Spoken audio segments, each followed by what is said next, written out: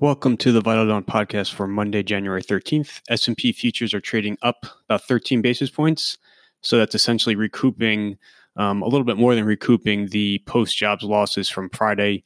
Europe is up about 15 basis points, and Asia rallied essentially across the board, with the exception of Australia, which was down small, and Japan was closed. So nothing really earth-shattering, I would say, to acknowledge in terms of news. I think a lot of this is just kind of a, further anticipatory rally ahead of a lot of the same catalysts that people have been looking at now or anticipating for weeks. So nothing on the calendar today in the U.S., very, very light calendar. But, starting overnight, we have China exports out overnight for Tuesday morning. And then obviously bank earnings season starts tomorrow morning as well. So I would say for today, the Taiwanese election over the weekend, the president was expected to win. I think the margin of victory was a little bit larger than anticipated. It doesn't seem to be really kind of impacting the narrative all that much. China was emphatic in reiterating its prior stance towards Taiwan. There were some articles talking about how China could respond in a variety of ways in terms of ratcheting higher some military pressures as far as, flying planes or sending ships around Taiwan, potentially trying to pick off a few more of Taiwan's diplomatic partners, et cetera, but doesn't seem to be impacting sentiment all that much. I would say that the narrative around this upcoming phase one signing ceremony, which is this Wednesday, the 15th at the White House, is shifting a tiny bit. I think most people assumed it would be relatively neutral, but there were a couple of headlines out over the weekend. So Mnuchin was on Fox giving an interview, and he implied that the agreement would be very specific and that it would be released to the public. So we are going to actually get a physical document to examine. Again, still unclear what will actually be within that document in terms of specific commitments by China and schedules and purchase amounts, et cetera. Or is it just relatively vague, talking about how China will attempt to achieve a certain level of purchases over an unspecified period of time? So, I'm still of the view that it's going to be kind of a vague and brief document. One other thing, so there were, back under the George W. Bush regime, Hank Paulson, who was a Treasury Secretary at the time, started this kind of semi-annual China-U.S. Negotiation process where there would just be semi-annual talks between the two sides on a variety of issues, not just economic ones. So that took place under George W. Bush. It continued under Obama. One of Trump's first actions when he came into office was to abandon that whole process.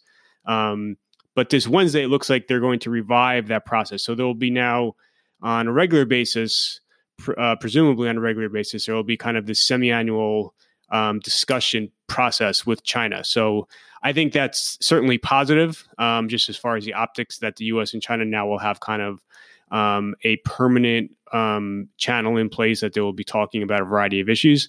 I don't really think it's all that impactful. And like I said, this had been in place for the prior two presidents, so it's not really that unprecedented. So that's in terms of news today. That's really kind of it. There were some eco data was relatively minimal, other than out of the UK. There were some bad UK numbers, so that's weighing on the pound. A couple of micro items to note, including a relatively large merger in aerospace components. So WWD ticker is buying HXL ticker. So those are two Boeing suppliers that are combining in a merger. That's relatively interesting to see, just given all of the headlines and news and pressure that you've been seeing out on the Boeing front. And actually, in that same interview I mentioned before with Mnuchin, he also said that the whole Boeing MAX production freeze could take as much as 50 basis points off U.S. GDP growth in 2020, which is certainly, I think, a little bit larger than most people assume. And most people are assuming that the FAA will certify that plane in calendar Q1. That's kind of the rough assumption. And then, presumably Boeing would resume production soon thereafter, although probably not immediately at the rate that they were going before.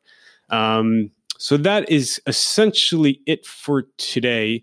I will say on the political front, you have seen kind of an evolution in the Democratic race again, whereby Biden is still the national poll leader, but Sanders has surged, essentially taking away a lot of support that Warren had captured late last year.